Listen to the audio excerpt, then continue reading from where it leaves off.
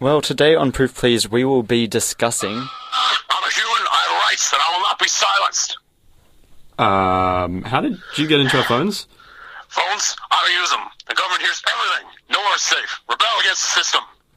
Okay, calm down. Quickly before I get permanent hearing damage. Who are you? Who am I? I'm a pioneer, I'm an explorer, I'm a human, and I'm coming. I'm animated, I'm alive, my heart's big. It's got hot blood going through it fast. I like to fight too. I like to eat.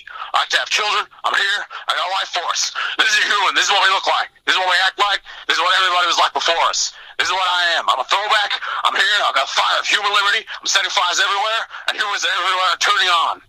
But your name? I'm Alex Bones, and I'm angry.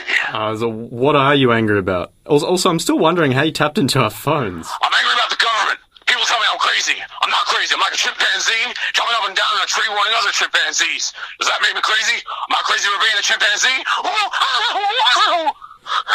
Okay, I take it you don't like the government then? Good idea. I like the government.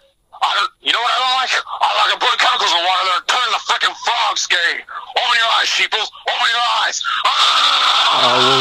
Well, thanks for that. Thanks for that, Alex Bones. Now we're going to talk about.